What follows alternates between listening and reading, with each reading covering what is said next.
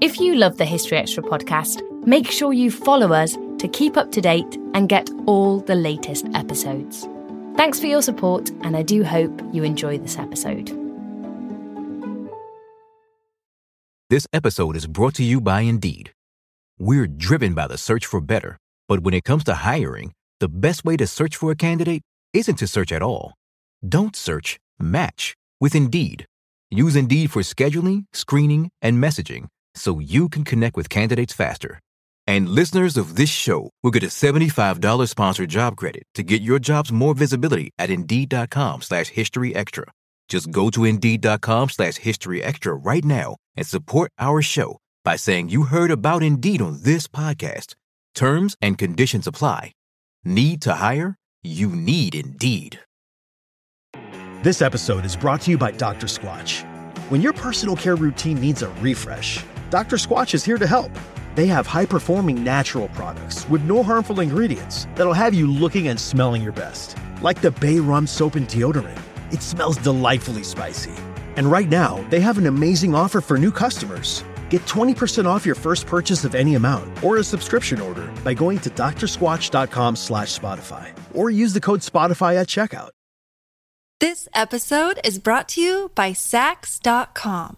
At Saks.com, it's easy to find your new vibe. Dive into the Western trend with gold cowboy boots from Stott, or go full 90s throwback with platforms from Prada. You can shop for everything on your agenda, whether it's a breezy Zimmermann dress for a garden party or a bright Chloe blazer for brunch. Find inspiration for your new vibe every day at Saks.com.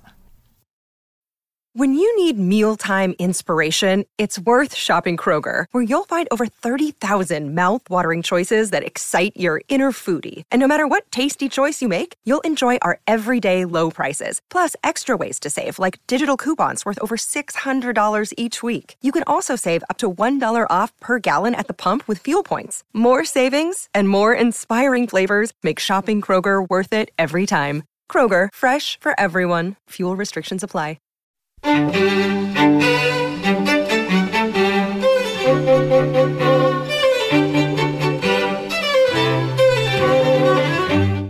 Hello and welcome to the History Extra podcast from BBC History Magazine, Britain's best-selling history magazine.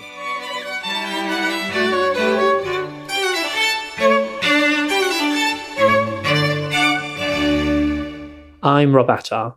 The work of the artist and satirist William Hogarth is indelibly linked with the first half of the 18th century. He was prolific in his representations of society, both high and low. And as the art historian Jacqueline Riding says, there is a Hogarth work for almost everything you would ever want to know about the period. But his own story is equally fascinating. And in today's episode, you'll be hearing more from Jacqueline, whose new biography of the artist charts his journey from humble beginnings to professional triumph. Putting the questions to her was our acting digital editor, Eleanor Evans. Your new book, Hogarth, Life in Progress, is published by Profile Books and is out in July. And it covers Hogarth's life and work. And you write that Hogarth's vision, to a vast degree, still defines the 18th century. And for listeners who aren't all that familiar with Hogarth or would welcome a little refresher, can you perhaps start by giving us an introduction to his work and the time he was working? Yeah, so Hogarth was born in 1697 during the reign of William III, so one of the last Stuarts, kings of England and Scotland and Ireland, and died during the reign of George III after, in 1764. So actually after the union of the crowns and parliaments of Scotland and England. So he exists and sort of observes and comments on, through his art and his writings and so on a period of great change. I know there's always great change going on in British English history and so on, but it's a seismic shift, in the period, and he's very much a commentator on it, on society and those changes in society. From the highest to the lowest. So he's famously somebody who's a great observer of all, lifestyles, characters, as he would call them, from people he sees in the street to palaces and so on. He's a He's an artist, an observer, and an artist of great variety. So I think if people know Hogarth, they'll tend to know him because of his social commentaries. So most famously would be Gin Lane, published in 1751, so towards the end of his life and career. And they will know for the sort of gritty series engravings, Rake's Progress, Harlot's Progress, Marriage à la Mode, and so on. I think that wouldn't distress Hogarth, but I think he would be a little bit annoyed that that's all he's famous for, because he's also a very empathetic, sympathetic portrait painter. He really wanted to be the artist of high and what we would call low art.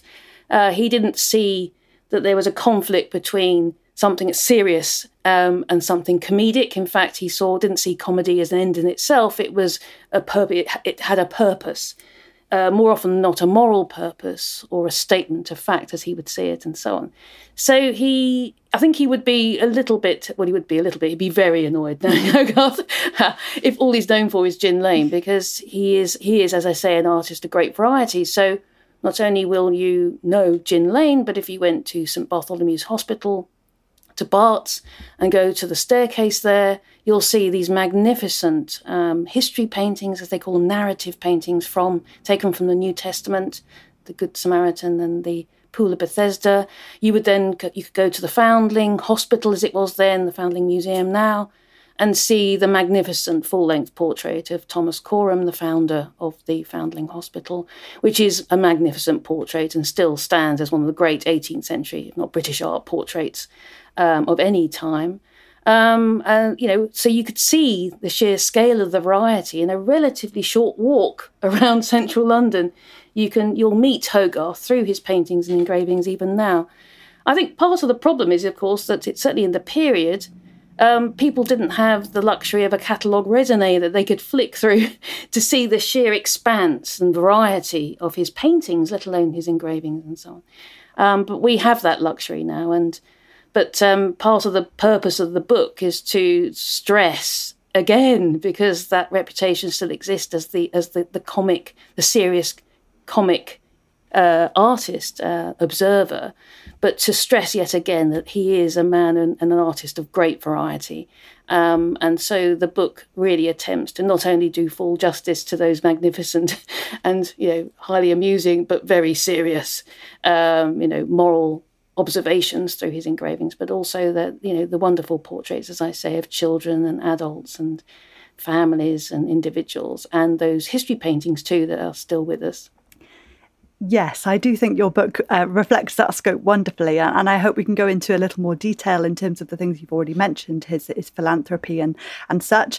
I wanted to ask about this, as you call it, this high-low inspiration, and how this perhaps informed his nature, what you call his more chippy sort of nature, and his relationship with maybe the more establishment artists of the time.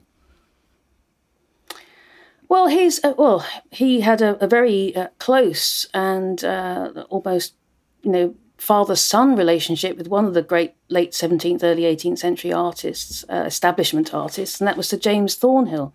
So I think his chippiness sort of comes from the fact that, as he sees it, there's no level playing field. Particularly when he's younger, when his poor father, who has various projects that go awry, and eventually he ends up in the Fleet prison when Hogarth was, still 10 or 11, very young, ends up in the Fleet prison for debt. Now that is, a lot of people ended up in the Fleet prison for debt. It was that kind of period, but nonetheless, it was still, obviously had a massive sort of social negativity around it, of course, even though there were lots of people who did become bankrupt, because that was the nature of the period. There was very little safety nets, very few safety nets to actually support anybody who did come a cropper through some sort of commercial enterprise and so on. Anyway, his father does end up in the Fleet, and unsurprisingly, the Fleet does figure in, for example, Rake's Progress. So Hogarth had personal experience of that particular prison. But Hogarth doesn't blame his father, and I don't think his father should be blamed in a way.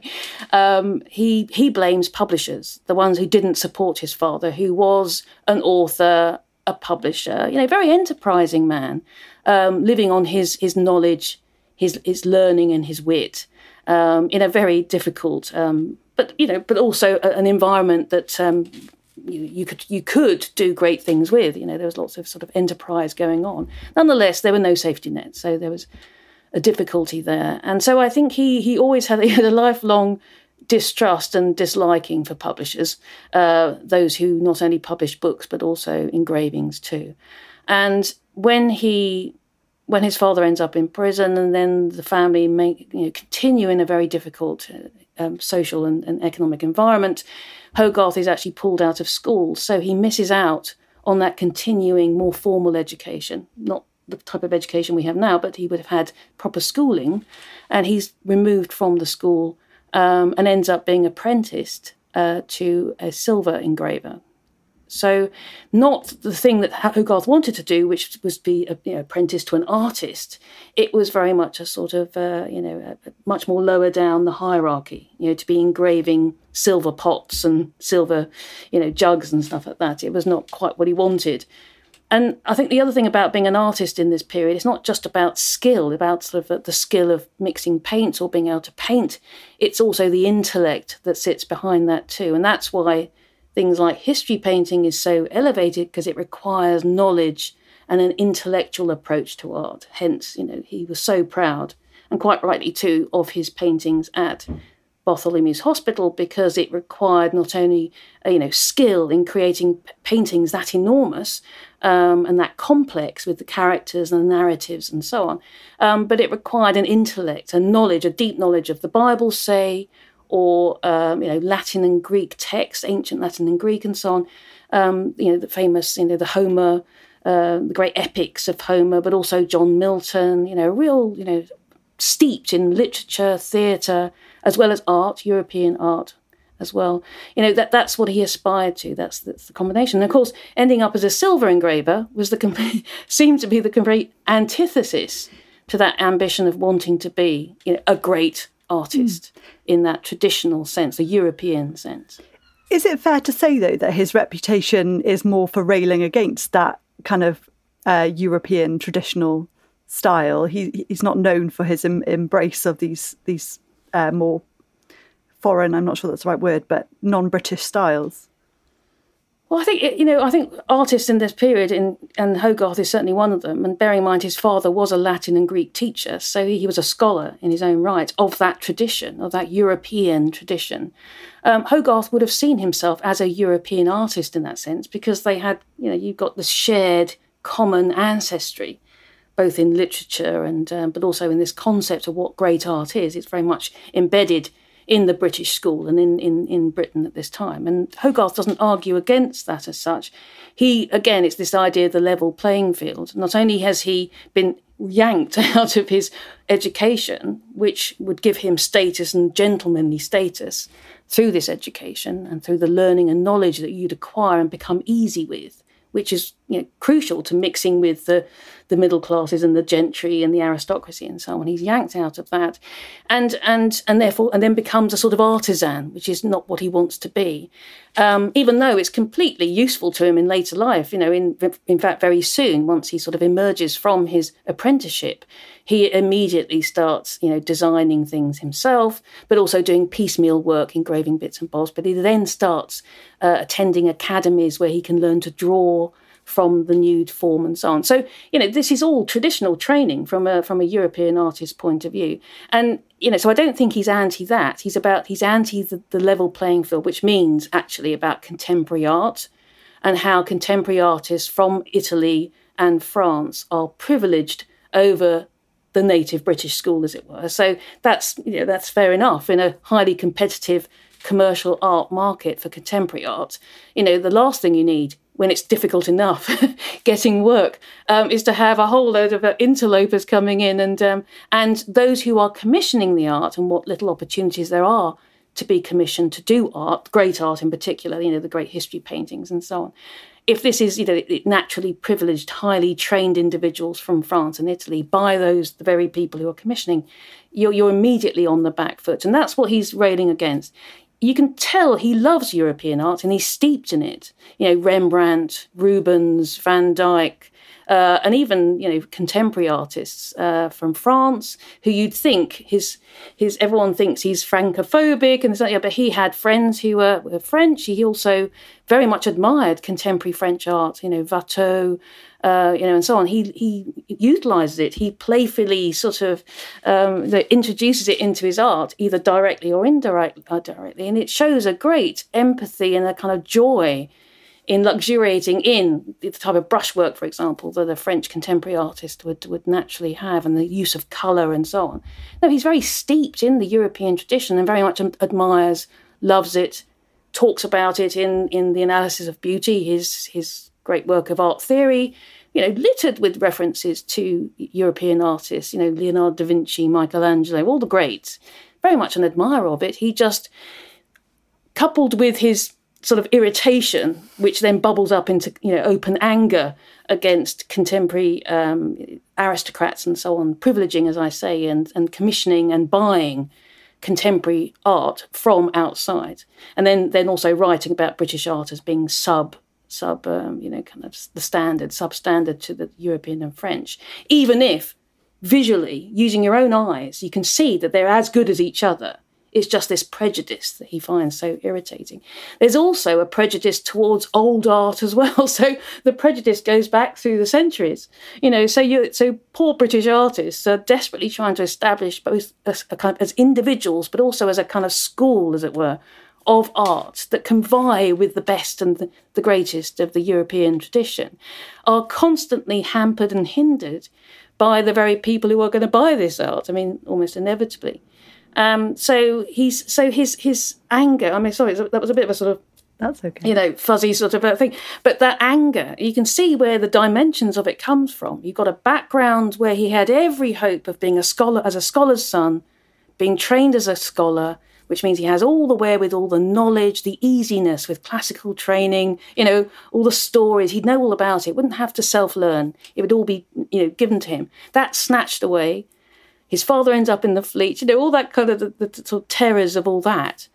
Whilst at the same time in his chosen profession, he's also, as a British artist, he's seen as substandard, not as good as elsewhere, constantly competing against them and losing as other British artists did. So there's an environment there for genuine anger, I think. And if you're this sort of, he's compact figure, physique, you can see that from his portraits, self-portraits. And then he's described as short. He's quite, he's compact though. This little bruiser of a figure, with his scar above one eye and his sort of, which he always shows off by jauntily putting his hat back, his tricorn hat back, so you could see the scar. It's almost like a warning as he sort of comes to, this feisty little figure comes towards you. You can see where the character develops. But the flip side to this, the sort of cliche of Hogarth as this aggressive sort of, angry individual is the gentleness and the care and the fellow feeling and the love of mankind. It's definitely there. It might be unfashionable to say it or sort of controversial to say it in relation to Hogarth, but there is, because you can tell from not only his art, if you analyse the art, you can see the love there, you can see the joy and the sort of all the things you don't necessarily think of, as well as, the vitriol, the stuff that perhaps he's better known for. So, going back to the book, it's sort of, I'm just keen. You can hear I'm a great champion of him. And when you're writing a biography, you've got to keep reining yourself in from championing him at the same time and constantly excusing bad behaviour or sort of, but I think he's such a joy. Even when you're feeling despair at some of the things that he does and says and writes and so on. And sometimes his image are very, particularly for the 21st century viewer, really, quite sort of strident stuff and sometimes quite offensive stuff. But we are talking somebody from, 300 years ago, was living 300 years ago. He is a man of his time. But I think a lot of what he does is beyond the time that he lived. It's about common humanity and love and joy and all those things that connect us to our ancestors. And Hogarth's got it by spades. Okay, well, if we can kind of investigate that a little more then, and in terms of, you've already mentioned his constant awareness and interest in the people around him and how he portrays that sense of humanity that is obviously used. There's joy there. So can we talk a little more about where he finds all of these details that have kind of intrigued and entertained for so many years? Well, I think he initially says in later life, when he writes these sort of very sort of mad little notes about his, which are connected to an autobiography that he clearly intended to put at the front of a publication of all his prints. He was intending to write a little autobiography. He had these little notes, and he refers back to the period when he obviously had been pulled out of school, was now apprenticed to an engraver and so on. He says that, that meant that he was quite late becoming an apprentice because he wasn't intended for that. He was supposed to be in school learning that, getting that gentleman's education.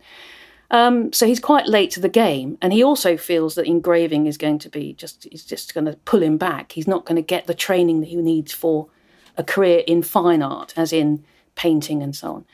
So he not only signs up to these academies, these drawing academies, which were informal, artist-led academies, which you paid a fee and then you turned up in the evening and you drew after life models and so on. So he starts to get that practical knowledge of the basics of art, of fine art. But he also, just to catch up, because he feels he's got time, he's lost time, he's got to kind of catch up with his contemporaries, his peer group. He starts what he said is sort of the quickest way, as he describes it. When he's sitting in a pub, he starts observing people in the pub, and if he's got his little sketchbook with him, which he seems to have carried everywhere, a sketchbook and pencil, he starts drawing these people. And he says, because you never know, you just squirrel it away as a kind of, it's a sort of part of the building blocks of a design for whether it's a painting or an engraving. These are all, people, these characters are sort of squirreled away. And also the sort of the narrative in which, the scene that plays out of him, particularly in a pub, you can imagine. So he's got various little anecdotes where, somebody a fight starts in a pub that he happens to be sitting in, and somebody smashes a pint pot over his head, and he sits there sketching the whole scenario, not only the characters but also the narrative itself. And you can see these figures popping up in his art right the way through his life. He must have had an amazing catalogue of sketches, these little notes that he's made during the course of his life. Few of them exist now, tragically, but he must have had them somewhere in his, to sort of go back to. So he's learning on the job. He's not just sitting in a pub, after a drawing lesson. He goes into the pub and then he carries on drawing. So he's working and being entertained and enjoying himself at the same time. So he can combine everything that life can afford. He can combine it all together whilst learning to be an artist, an observer of human life in all its gaiety and variety at the same time. And then he also, interestingly, develops a means of creating hieroglyphs, as he calls them, which is a way of memorising a figure, but reducing it right down to composite, its basic parts, almost like just sheer lines. So it could be the shape of a W or something like that, and it would remind him of this particular person or this particular costume, and so on. So he says later in life he developed this system, very personal, idiosyncratic system, which allowed him to memorise things. It trained him to memorise what he's looking at, as well as, at the same time, if he has a pen and paper with him, then he might draw it. There's also anecdotes about him drawing quickly onto his thumbnail, for example, whatever's to hand, and of course, he just put down one of these little hieroglyphs, or it might be a little sketch or something, and it would be something he can sort of adapt later in whichever composition he's dealing with. So it's absolutely crucial to Hogarth's, very modus operandi, is that he is an observer. He's an observer who then translates these characters and scenarios into brilliant storytelling via his engravings, his paintings, and so on. And even his portraits, and which is sort of, standard for the time, have a narrative quality too. Whether it's the introduction of something like a little, the type of clothing the person's wearing, or the type of wig they've got, or the little accoutrements that can sort of surround them, a globe or this or that, adds a biographical and sort of an added element to what could be as very simple image of someone, just simply a reflection of what they look like. You've got to try and burrow into the mind of the person and the biography and life of the person. And a good portrait does all those things. It's much more than simply replicating a human being so you could recognise it as being X. It's got to be much more about it. It's got to be about character and biography and so on. So those wonderful ability to observe human life and then to imitate it, which he says he's also good at. He's good at imitating, and that'll be imitation on every permutation of the word imitation. So presumably he was a good mimic as well, so he could mimic people as we would deem mimicry, but also mimic them through his drawings and his engravings and so on. So all this is sort of, he says he develops this system so he can sort of just speed up the process of becoming, the great artist that he hopes he will be. Okay, and this prodigious talent, this system, does result in some of the work you've already mentioned, these progresses, this series, and the more famous work people will already be familiar with. But when was his kind of breakthrough? When did he start seeing commercial success? How did that happen? Well, he comes out of his apprenticeship in 1720, around then, and then immediately establishes himself as an independent artist and, engraver, really. He starts producing his own engravings, but then they're pirated quite quickly, So he's clearly somebody that people are watching and his engravings are clearly popular. They're the look of them, and these are satires and stuff like that. But actually, as he's trying to get a foothold, he is quite poor, and he describes himself as being poor in this period when he's first left home. His father's died by this point. His mother is sort of running various haberdashery shops in West Smithfield, where Hogarth was born. But he's a young man having to make his own way. There's no family money. So he's a self-made man. There's no two ways about it. And he's very proud of that. But in his early life, he is quite poor. And so he ends up being, again, sort of slightly the victim of the engraving system in this period, which was absolutely dominated by a few people. Very few people were actually in charge of publications, but also engravings, as in the popular engravings that we know. And so Hogarth was often undercut by these people. They would only offer him a little bit of money for something that he had spent quite a bit of time on, because they dominated the market and they could do it.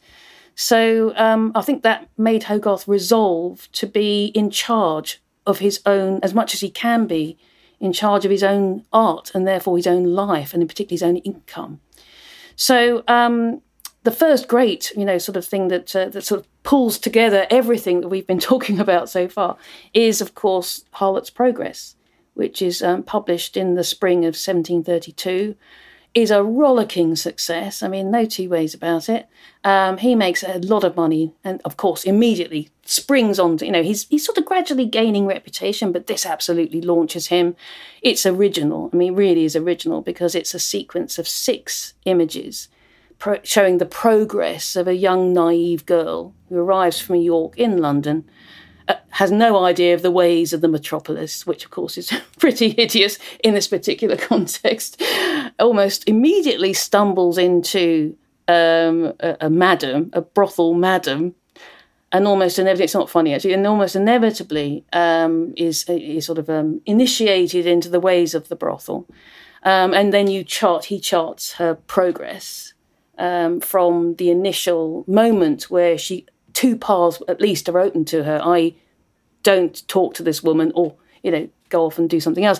And then but of course, inevitably and sadly, she because she's simply not too naive to realise what the context is that she's now in, declines until finally she dies from venereal disease by the 5th image, and then in the 6th image, all her fellow prostitutes have turned up to her wake, and they're all punting. They're getting punters, even as they're looking, sitting around her coffin. They're all, sort of vying for punters who've also turned up, including a vicar. And so this is what I mean about the comedy. You can't help but smile, but there is something very serious going on here. Apart from anything else, he's saying to parents, in the sequence, what are you doing, letting your daughters, who have no knowledge of anything, loose in a place like London, where people like the madam, the board, who's from the harlot, who introduces her into the ways of the brothel. She has no idea that she's being reeled in by these conniving individuals. So what are you doing, letting your young girls be, to be victims of this? But once she's become the victim, then you do wonder about this sort of anti-heroine in a way. You then wonder, at what point could she have got herself off this path? Is it inevitable, this progress to the end?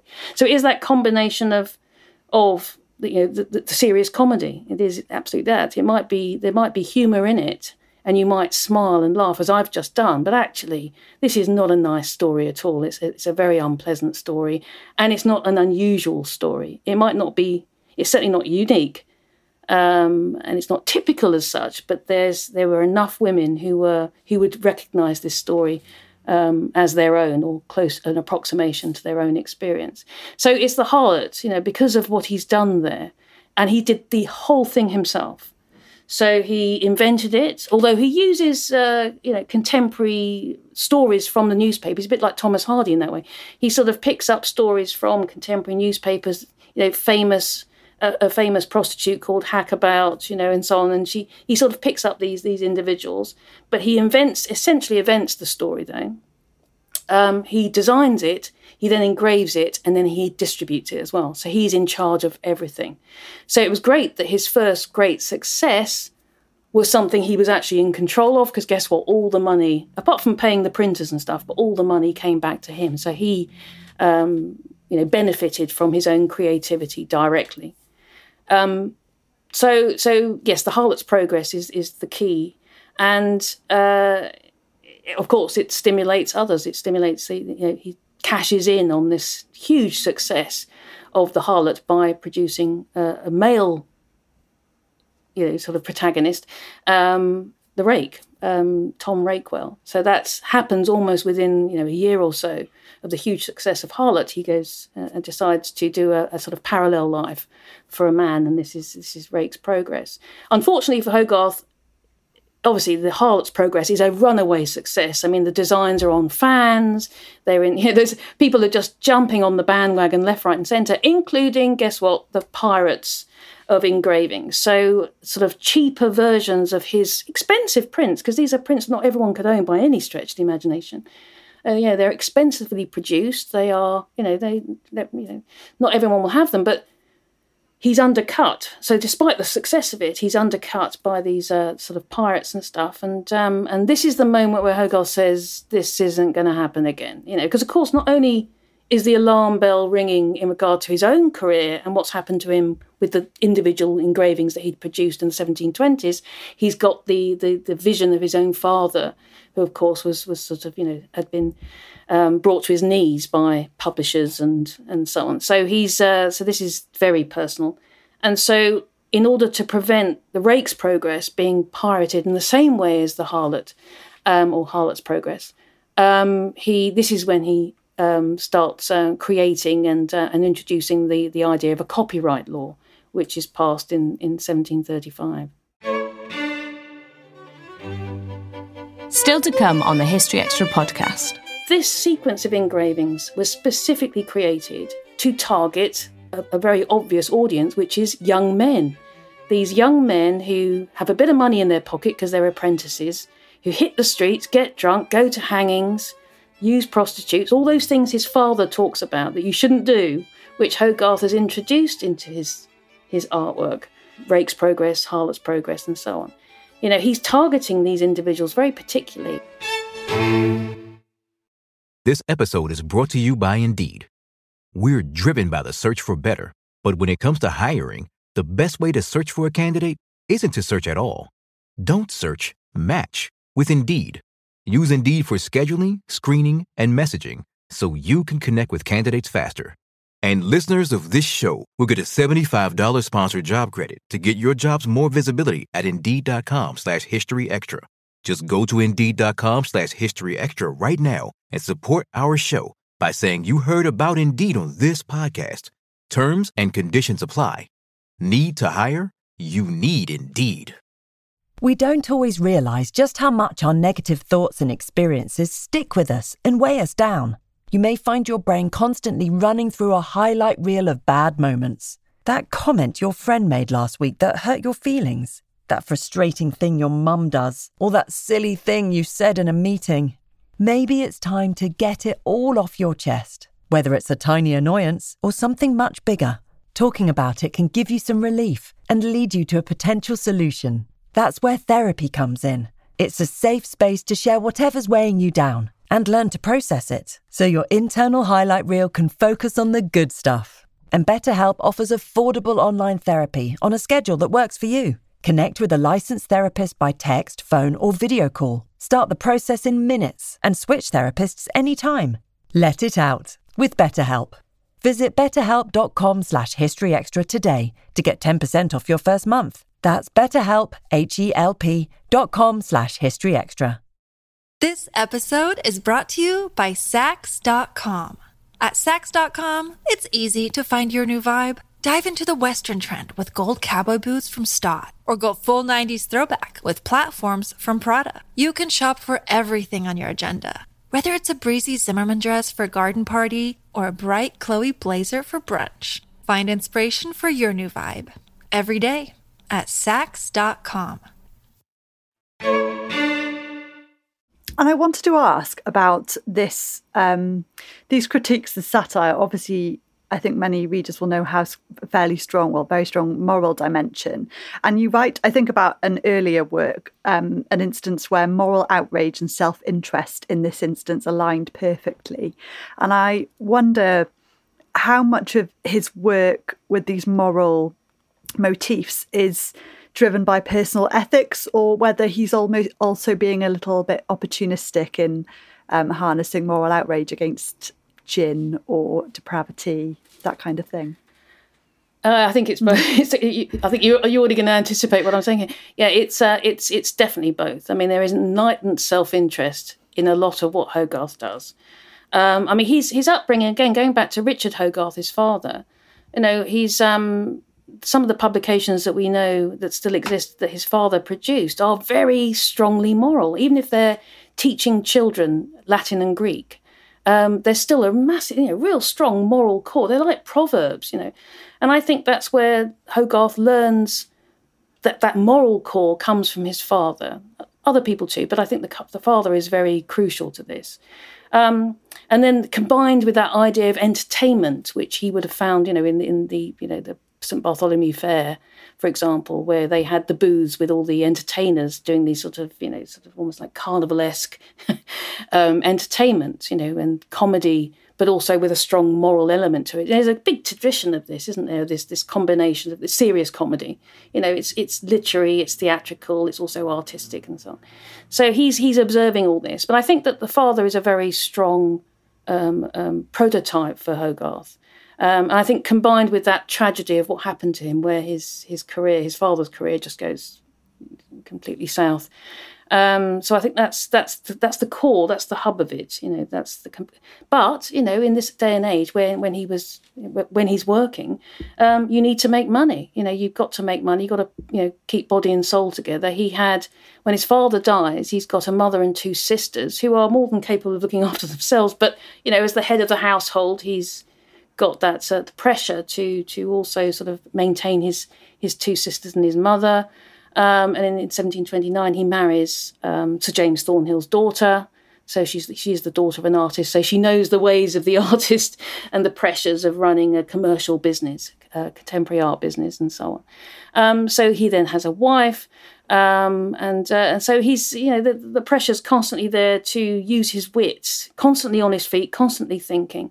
But it is everything he tries to do is a duality, at least a duality about it. It makes money. Hopefully, he'll get the money in, but he's chiming with everything that makes great art, or really sort of innovating in art and so on. It's that combination. He's constantly wanting to do both. So it's quite rare for Hogarth to knock something out quick, in order to generate money.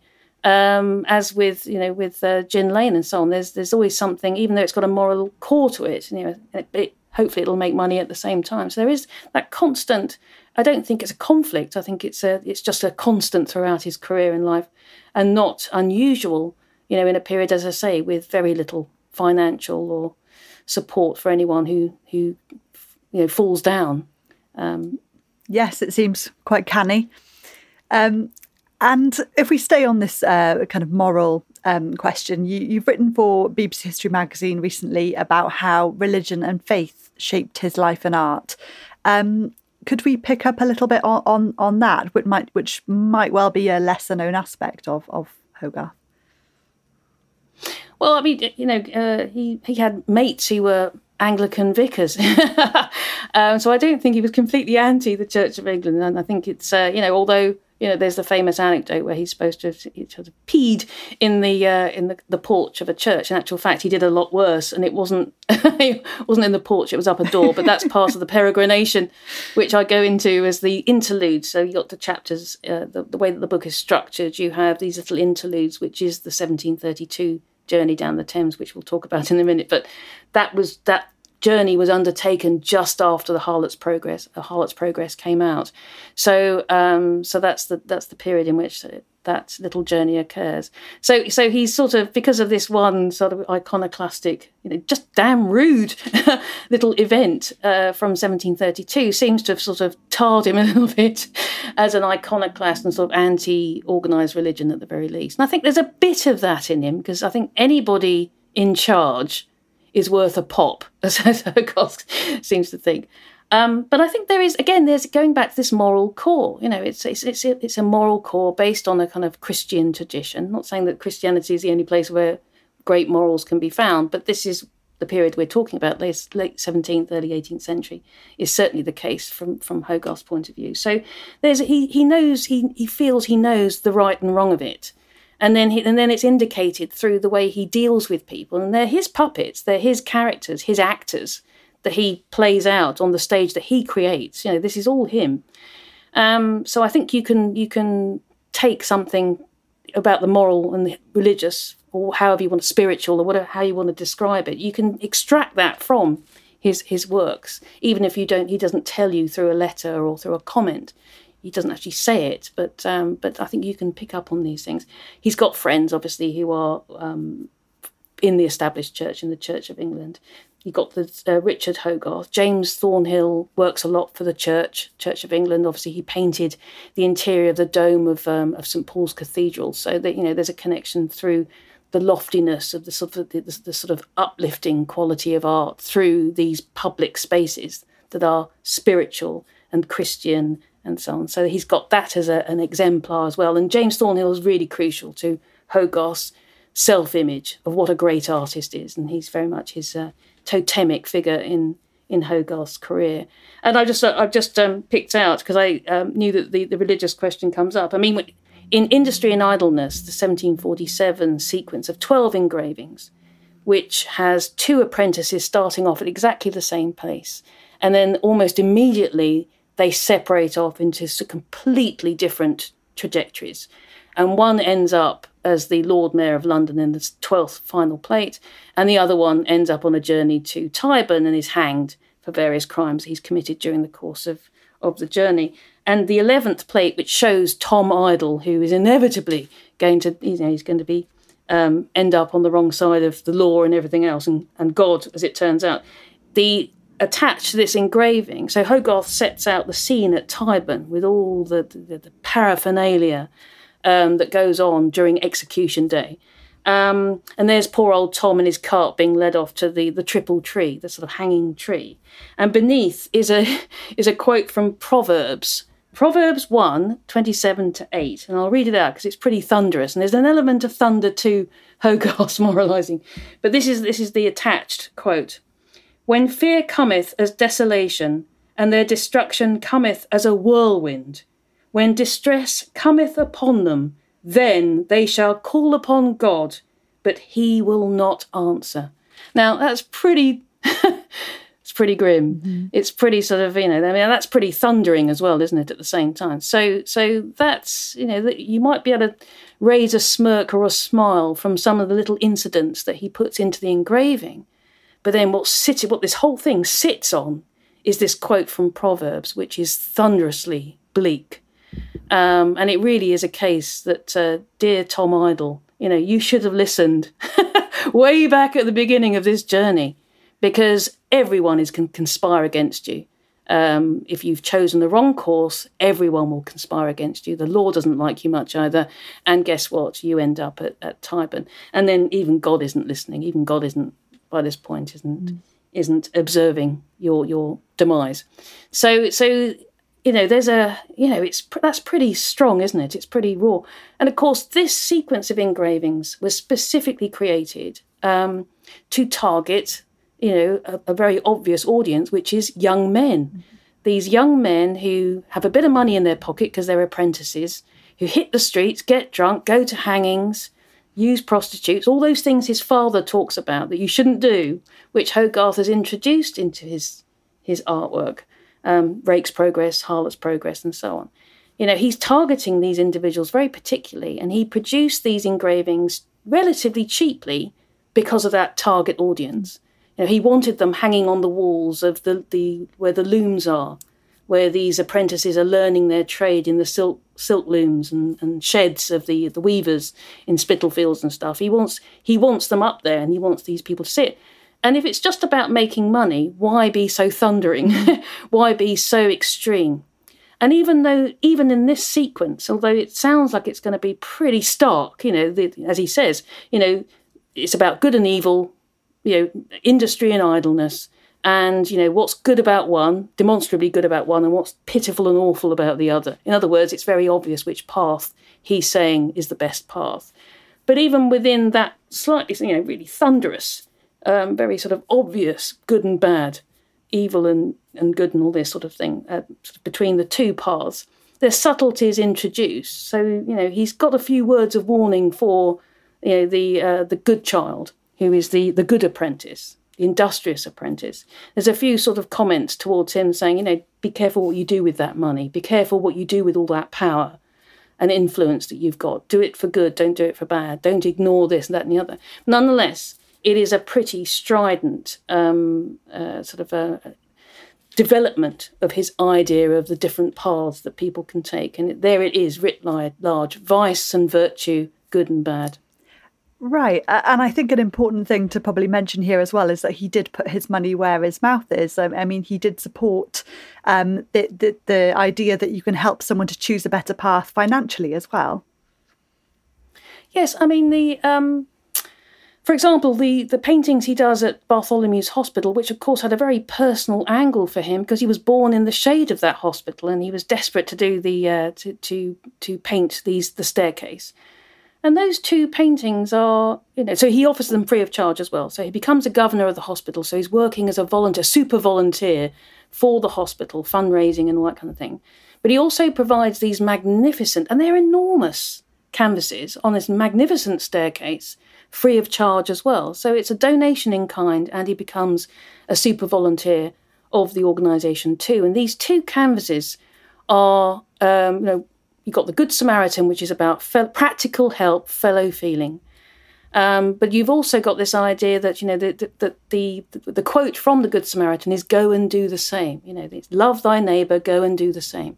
So he's telling these grandees who are turning up to the hospital with all their money and their wealth that they should go and do the same. That's the message. So not only is he presenting them with magnificent artworks, which hopefully they're going to commission more of from him and he'll make some money out of it.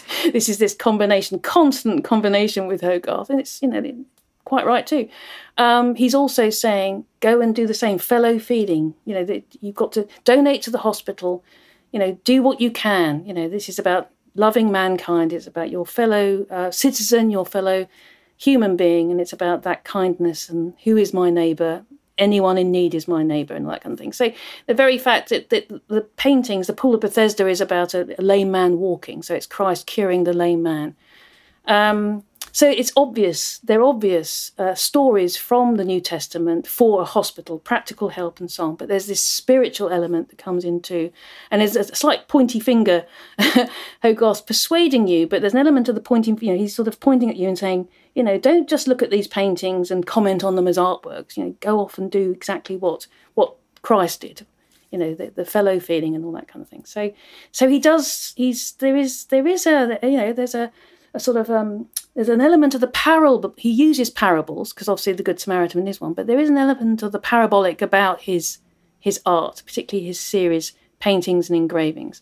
And there's a genuine desire to do good, but obviously he needs to live. So and he wants to be a great artist. There's lots of things going on here. And I think that combination, makes him a great artist. He's not just a practitioner, he's not just a good technical artist. There's so much thought and energy and new ideas. And with the Pool of Bethesda in particular, he combines different sorts of art in the same painting. So you've got this elevated art, this dignified, elevated art, that stretches all the way back, Michelangelo and all that sort of thing. And Sir James Thornhill as this sort of history painter of the interiors of great, spaces, of architectural spaces. And in amongst all the people crowded around Jesus is wonderfully dignified, I think based on Charles I. He has a kind of Charles I pointy beard and King of Kings thing going on there. He's got this very elegant figure who is Jesus Christ, and then surrounded by people who have evident medical problems. He's not dressing it up at all. He's not dignifying him in that way. They're dignified in their agony and their pain. So once again, these people, you can imagine going up the stairs, nothing's going to be sugar-coated for them. You've got the presence of Jesus himself, who's telling the story, or in the narrative is one of his stories associated with him. But surrounding him are these people you could stumble go into the courtyard beyond that staircase and bump into somebody who looks exactly like somebody who's in that painting. So it's that wonderful combination of high and low, but all to a great purpose. On a basic level, a magnificent staircase. It's a wonderfully impressive staircase, a wonderful piece of art and technical ability, etc. But also with that one, again, this sort of fundamental, sort of reaching out to pluck your heartstrings at the same time to get you to donate, but also to have some empathy with somebody who is less fortunate than you. Right. And you can see more of your comments on the Pool of Bethesda and other work in your BBC History Magazine article, which I do hope some listeners will check out. And you've already mentioned the Peregrination, so I guess I'd like to ask about that next. You structure your book, there's these interludes that explore this event in 1732, if I can call it an event, I suppose. What do these interludes allow you to explore about Hogarth and his world?